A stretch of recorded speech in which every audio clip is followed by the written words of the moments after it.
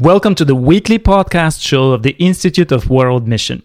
I'm your host, Alex Ott, and today I must share with you, I'm excited. The reason is, we are doing something that many of you have asked for. We are sharing with you a story, a missionary story, a story of a real person, real family who serve cross-culturally at this very moment. They serve alongside with the rest of us in the Adventist missionary community. Now, I'm deeply thankful to Enid Harris, my colleague at IWM. Enid serves with the Institute for many years, and many of you know Enid personally, especially for her investment into your children. Enid is taking up our missionary story column or series here on the IWM podcast.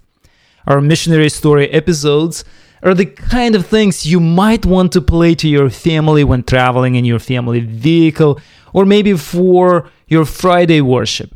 They're here for inspiration, for mutual learning, and most importantly, for mutual prayer support.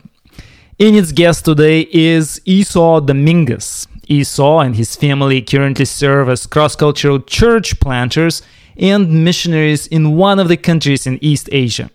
An ordained minister, Esau accepted a call to cross-cultural ministry from the country of Mexico. And today, Esau is sharing his experience, his story, in the interview with Enid. Let's hear it.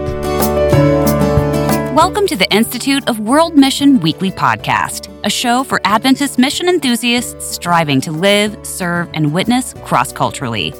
Visit us at iwm.adventist.org/podcast to view this podcast's show notes, links, and previous episodes. Institute of World Mission is your partner in the mission field. So you were born into an Adventist family in Mexico. You and your twin brother, Jacob, are two of 8 siblings out of 12 that survived. So being from a large family, you had to do your part to help support the family. Can you give us just a little glimpse of what that was like? Sure, it's my privilege. First, thank you so much, Enid, for this opportunity to share my story. Living in poverty amongst a big family required much work of all of us. Mm-hmm. I remember that since about 6 years of age, we all had to help Dad. He had a land quite big, and we had to show like a lot of vegetables and carrots and onions and corn and zucchinis, mm-hmm. like little squash, mm-hmm. and many others. So I remember with if it was yesterday that every morning, early in the morning before beginning the work, we will line up in the furrows. My dad will take off his hat. We will do all the same, and then he will pray to God, and then he will do something really special. He will set apart 2 furrows for Sabbath school investment offering. And it was amazing that every single time those 2 furrows will give twice the harvest of all the others. I mean, it was every time the same thing. And we knew those were special because those were from God. Mm-hmm. And my dad still does the same thing when he plants whatever plants he does. Anyway, after I learned the principle of hard working, then I got interested in ministry because I preached my first little sermon when I was about 10, and I enjoyed it. And people began to call me Little Pastor and invited me to other churches around town. I'm talking about really, really poor towns in one state of Mexico. Okay. And it was my joy. So I'm sure God led the way in my life.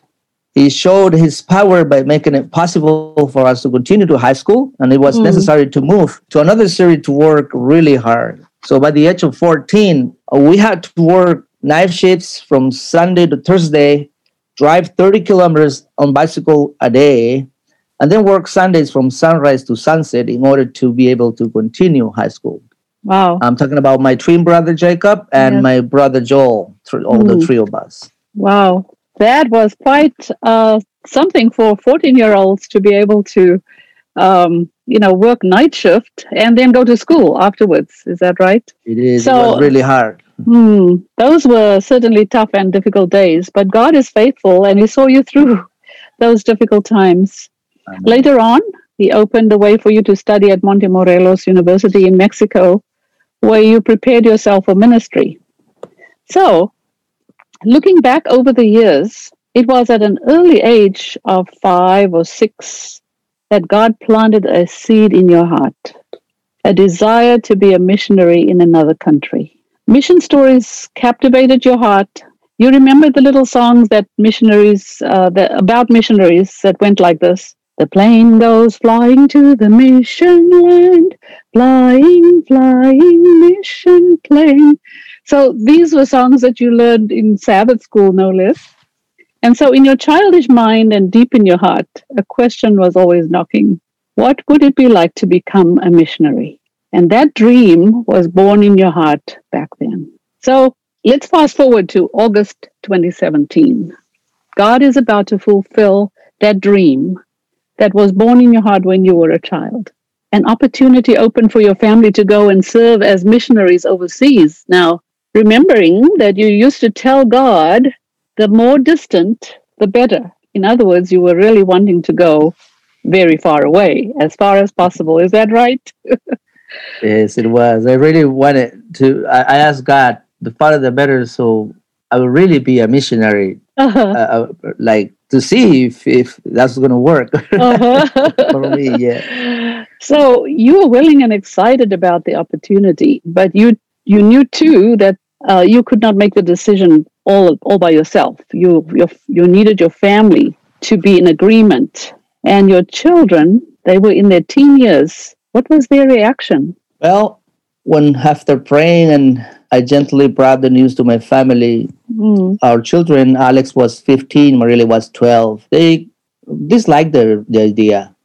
And then due to my studies in different districts I have been assigned to, they have not had the chance to attend the Seventh-day Adventist school. And they were finally studying in Adventist school because we were called to the city where the mission was. It was the only Adventist school there was in the whole mission. Our mission in Veracruz. It was hard for them. So on the day you shared the news with your family, your wife and daughter were leaving to go and visit your mother-in-law. But you needed an answer. And you told your daughter to phone you that night at 7:30 with her answer, because you had to give your answer to the union president in a phone call at 8 p.m. So Marieli phoned you. What did she say?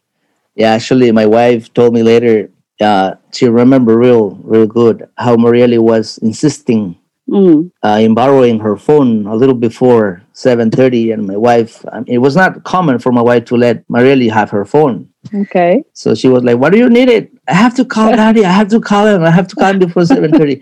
So he called me right at 7:30, and then she told me that, well, she really loved the school and she was really happy with her friends and the Adventist school, and she really didn't want to kind of just abandon them or leave them behind. But then her soft voice broke, and she said, "But if this is from God, I really want to do His will. I know it's going to be difficult, but yeah, go ahead. I want to do God's will." So that really touched my heart, and since that day, we started praying for the Lord's guidance and asking Him, like Moses did. Actually, we asked Him for two things. If your presence does not go with us, do not send us up from here. And the second, give us love and passion to save the Thai people. Because we knew it was going to be to Thailand that we were going to be sent. So as soon as I expressed to my union president our willingness to come to Thailand, just by faith, I got into action. So I started learning Thai on my own. And we launched to Thailand on June the 10th, 2018, and settled in Chiang Mai for language study. Thai classes would not start until mid-August, so the house God miraculously provided to rent was available until August. So we went to Chiang Mai Adventist Academy, about an hour from Chiang Mai, to enroll our children at school. They both asked us to stay in the dormitory, and that was quite a financial challenge for us. But we agreed, and God blessed us, and we went to pick them up on weekends. So it was quite a challenge for them, especially for Marielle. So what happened after that? Marielle would cry a lot every single Sunday when we took them back. We even offered her the opportunity or just stay home with us. You don't have to go to school. But she said, no. I know it's hard, but I know the only way that I will learn Thai is if I stay there. Oh, wow. So, yeah, she was determined. She was determined. What do you think was one of your biggest challenges when you got to Thailand? I am sure that it was the language. Language was the biggest challenge for all of us. Not being able to understand nothing at all of what people spoke was very frustrating. When going to stores, when trying to give directions to a taxi driver or Grab, like Uber here. For example, one day I put my wife and Marielle. Alex was in the academy. He didn't come to us or with us that weekend. In a Grab car with the groceries we bought at the store, and there were many, so I had to put him in the car, and I had to go to the hospital in the little motorbike we had. So about 2 hours later, I had to go find a car to guide the driver to our home. Okay. 2 hours later, when it would take like 8 to 10 minutes to get home. It was so frustrating to try to understand the driver where she was, because it was a lady. But anyway, that was one of the frustrations we had with language. On top of that, Thai classes were really fun, but really exhausting and intense. I was kind of desperate that I needed to learn faster. So I actually enrolled after about 4 months. I enrolled in 2 schools. I was going to 2 schools all day long, and then all afternoon I was studying and doing my homework. But the hard part of Thai language is that, like most Asian languages, it's a tonal language. And even though you are saying the right word, if the tone is not the right tone, they would not understand. There are 5 different tones, 44 consonants, and 32 vowels. Although not all of these are used, most of them are. And some sound very, very similar. The consonants are divided in 3 groups, and the tones change when the vowels are combined with different vowels and final consonants. Then, when you think you got all these rules, already memorized them, already mastered them, then come the exceptions to the rule. Okay, yes. You have to learn new rules. Another challenge is that since this is a culture of caste and hierarchy, there are 3 different levels of terms in the language. There are the common terms, the official terms, and the royal terms. This is a monarchy country. So the royal terms are used in the Bible and in prayers and for all the Christian vocabulary.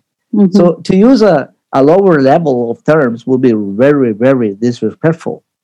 So we attended 7 months of Thai classes in Chiang Mai, and then had to move to Buriram province for church planting. Since our union only voted 3 years for our mission service, we couldn't spend more time with language. So I didn't have the time to study biblical terms, and that has been a big challenge.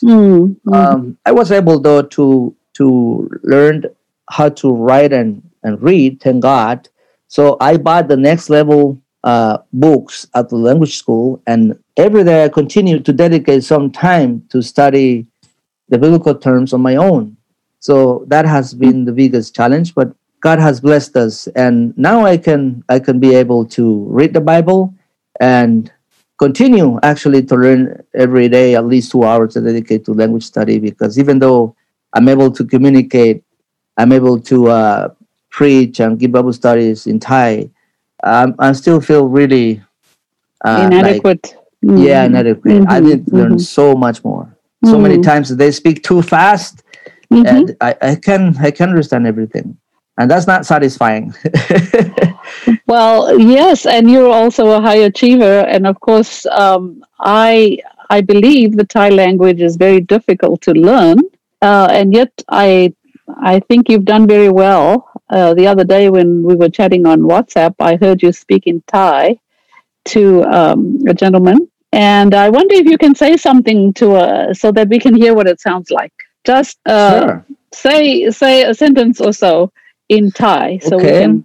Okay, I could say ขอบคุณพระเจ้าขอบคุณพระองค์สำหรับพระเยซูที่พระองค์เสด็จมาในโลกครั้งที่แล้วที่เราจะได้รับความรอดและถ้าเรามีความเชื่อในพระองค์เราจะได้รับชีวิตนิรันดร์ขอบคุณพระองค์ขอบคุณพระเจ้า so I said thank God because he sent Jesus the first time and if we believe in him we can receive salvation.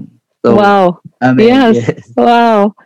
This is amazing. And being able to speak the language and just to be able to communicate with the people opens up just a whole new world. You're entering into their world. And I just praise the Lord for you and your family for being able to learn so quickly. I mean, this is really this from language. God. Yeah. And your eagerness and your desire to learn. And even when I heard Marielle speak, I was so touched by the fact that she can speak Thai as well. Now, how about the food? How did you adjust to the local cuisine there in Thailand after coming from Mexico? That was I'm not sure if that or the culture was the second biggest challenge, but yeah, food is really different than in Mexico. Many people will think that Mexicans can eat hot food, but I mean, when you compare with Thai people, we only eat mild food. I know. Thai people really eat very hot. So we were determined to adapt ourselves to the changes because, as I learned from a good friend, my attitude determines my altitude. So if I say I don't like that, I'm really picky and we would not enjoy. So after the first month and a half and not being able to have a kitchen, I lost 9 kilos and I weighed 55 kilos only. And most of my life has been really skinny. So, I mean, losing 9 kilos for me was like, I would see stars sometimes. And then I have to go to the hospital and tell my doctor. And she said, oh, it's okay. It's just you need to get more weight. So thank God we managed to kind of invent, if I would tell you details, you will laugh, but kind of invent a way to make some familiar food as well. So now I love sontam, which is papaya salad, green papaya salad. That can be spicy too. Yeah, it can be spicy. Yes, it can be spicy or mild. So no doubt you'll also learn to eat mango and sticky rice, right? Of course, mamuang and khao niao. Yes. Okay. Thai, mamuang is mango, and then khao niao, it's sticky rice. Okay, I have to learn that. So Mexico is so far from Thailand, but how are you coping and dealing with the cultural differences? Having moved to Thailand. Well, just let me tell you a little bit so you can have a good idea. The culture is very different and can be really frustrating. I know you were a missionary. I don't know in what country, but well, one makes mistakes. Because you think you're doing the proper thing, but then you realize that, oh, I should not do this. And I mean, you were doing it because you think is very good, even though. So we had the big blessing to attend the Institute of World Missions early this year and learn so many things. Then, as we were learning much about transition and culture shock and all that it takes to go overseas as missionary, we went like, no wonder. I understand now why this had happened to us. Oh, okay. Yeah, but too late. We already went through there. Anyway, we at least understood why. So almost everything is different here. The way they eat, what they eat, the way they celebrate, the way they greet each other, and even driving is different than in my country. Because in my country is the steering wheel is on the left side, you drive on the right side, and here is backwards. Many missionaries have it easy that way because they come here and in their country it's just the same. But it happens in my country is completely different. So yeah, that was frustrating as well. But God blessed us, and now I can drive like a local. Okay. So Fit right in. Yeah, so the worldview is different. Mhm. Once you understand what they believe, then you understand why they behave in those ways. Exactly. For example, for Buddhism, showing emotions is a sign of weakness because everything changes.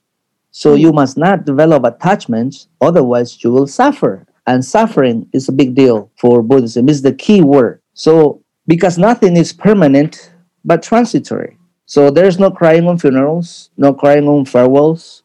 People don't hold hands, they don't kiss or hug in public in a romantic way. I mean, saving face is most important, and the capital sin in society is to get angry and be disrespectful. So Thai people tend to be very gentle and smiley, but they do have emotions. It's just they are not supposed to show them in public. So God has blessed us, and I believe that now we can say we have adapted well, and we always miss everything in our country, family and friends, and food especially. But I think this is normal. Let me ask you this. The main religion in Thailand is Buddhism. Is it easy for Buddhists to become Christians? It's really, really a challenge. It's only God's work that can do that, the Holy Spirit, because, let me explain. Buddhism is really interwoven with Thai culture, and it is actually heavily influenced by animism. Mm. So being Thai is being Buddhist. Yes. And giving up Buddhism is like giving up your homeland, that, by the way, has never been colonized, and giving up family as well. Most of rituals and celebrations are related to religion. At schools, for example, they have Buddhist rituals every day and special celebrations.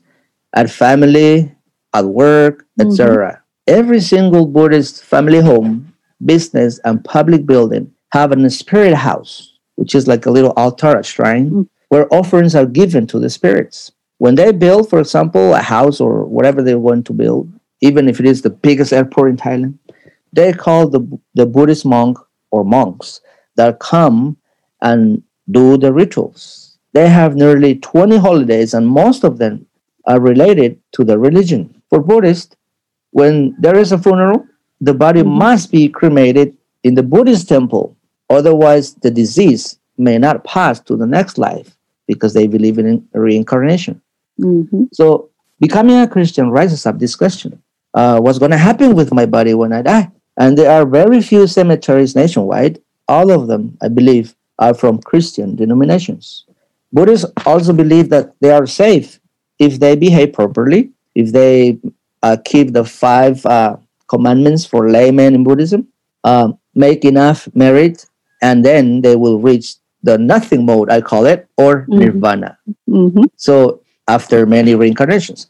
So it is not easy at all for Buddhists to give up their beliefs or lifestyle. However, what is impossible to man is possible for God. Praise be His name. Amen.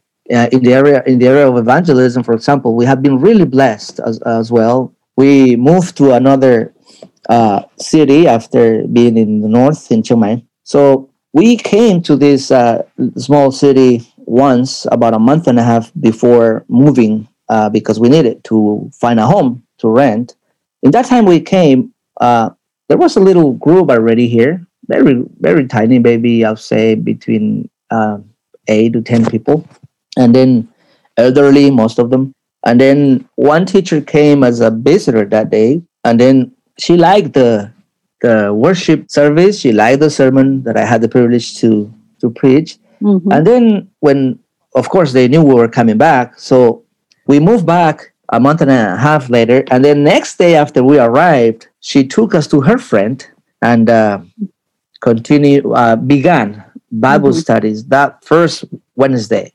So that was the first Wednesday of many more to come, and we give Bible studies to them. Others join us. So five weeks later, this second teacher asked us on her own to help her get rid of all her altars and pictures and amulets and from her religion because she was afraid of doing it on her own. And we have to realize that even though we know what the Bible says about believing in those things, we also know what the Bible says about the fallen angels and the leader. So we went to her house and we had a time of prayer. we read about God's protection and headed out to a lonely place. I broke everything with a hammer I had in my hand and set up everything on fire. I remember the story of the Ephesians. Yes. And then Yes. 4 months later, last November, both friends requested baptism along with 3 of their children. The husband of one of them also requested baptism. Sadly, he has not remained in the Lord, but we still pray for him every day. Yes. And another lady also begged us to allow her to be baptized. So 7 in total. Then last July the 4th, we had the joy to baptize another lady and her 21-year-old daughter. Time is not enough to in this occasion to share all the prayers and miracles God has answered and performed in this family. But Sister Susie, that's her name, the mother, she really says that, actually is only the nickname.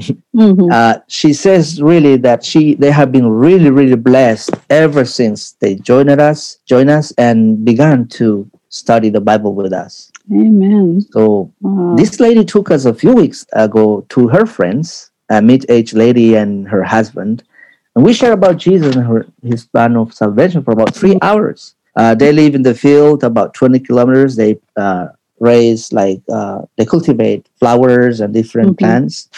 So this Sabbath, I'll call it the new disciple of Jesus, Pa Susie, Auntie Susie, forward for me some messages of this new lady where she's saying that she really wants to join us for worship on Sabbaths. And as soon as the rain allows them, because they live where they live, the roads with the rain get really, really muddy and messy, and they will come. So there's another group we have been visiting in another city about 110 kilometers from us. Back in March, 15 people got baptized. I didn't baptize them, but they got baptized in the Adventist church. So we were studying with them, and we continue to visit them here and there, like at least twice per month. And there are 5 more people requesting baptism. So we had in December, for example, last December here in the city we live, we had a Christmas program. It was very nice. We put up like a little sketch with the children, and we have all the garments and everything. Custom. So custom. We invited the adults, the community, and about maybe I think more than 20 adults came and about 30 kids, and they really enjoyed it. And we even came with the idea of making this Mexican tradition with piñatas. Oh, okay. You know what a piñata is? Yes. You stuff it with candies and you have to heat it. And I mean, they didn't know about it, but we thought, let's do it. Introduce another cultural aspect. It was so fun, fun. It was funny that even the adults wanted to hit the piñata. Okay. So it was a new experience for them. Wow. Yes. So then in the lockdown, because of this pandemic, we gave away about 60 food bags to the people that was most need and the most needy people. And recently we began to visit a village on Sabbath afternoon to teach children how to play the ukulele. So there's a daughter Marieli that teaches the classes. She was really blessed. She has pretty much learned on her own. Neely gave her a ukulele into World Missions, and Marie loves it. And she now is pretty good at ukulele. So the children get really excited to learn. I mean, we're talking about simple things, just a couple of chords and a couple little songs, but that is enough to get them really excited. Course. And we take some snacks or fruit. And then this 27th of September, we had a health expo with the help of a team that came from another city about 4 hours from us, based on the new STAR principles. And it was really a blessing for 3 different villages. And many people came.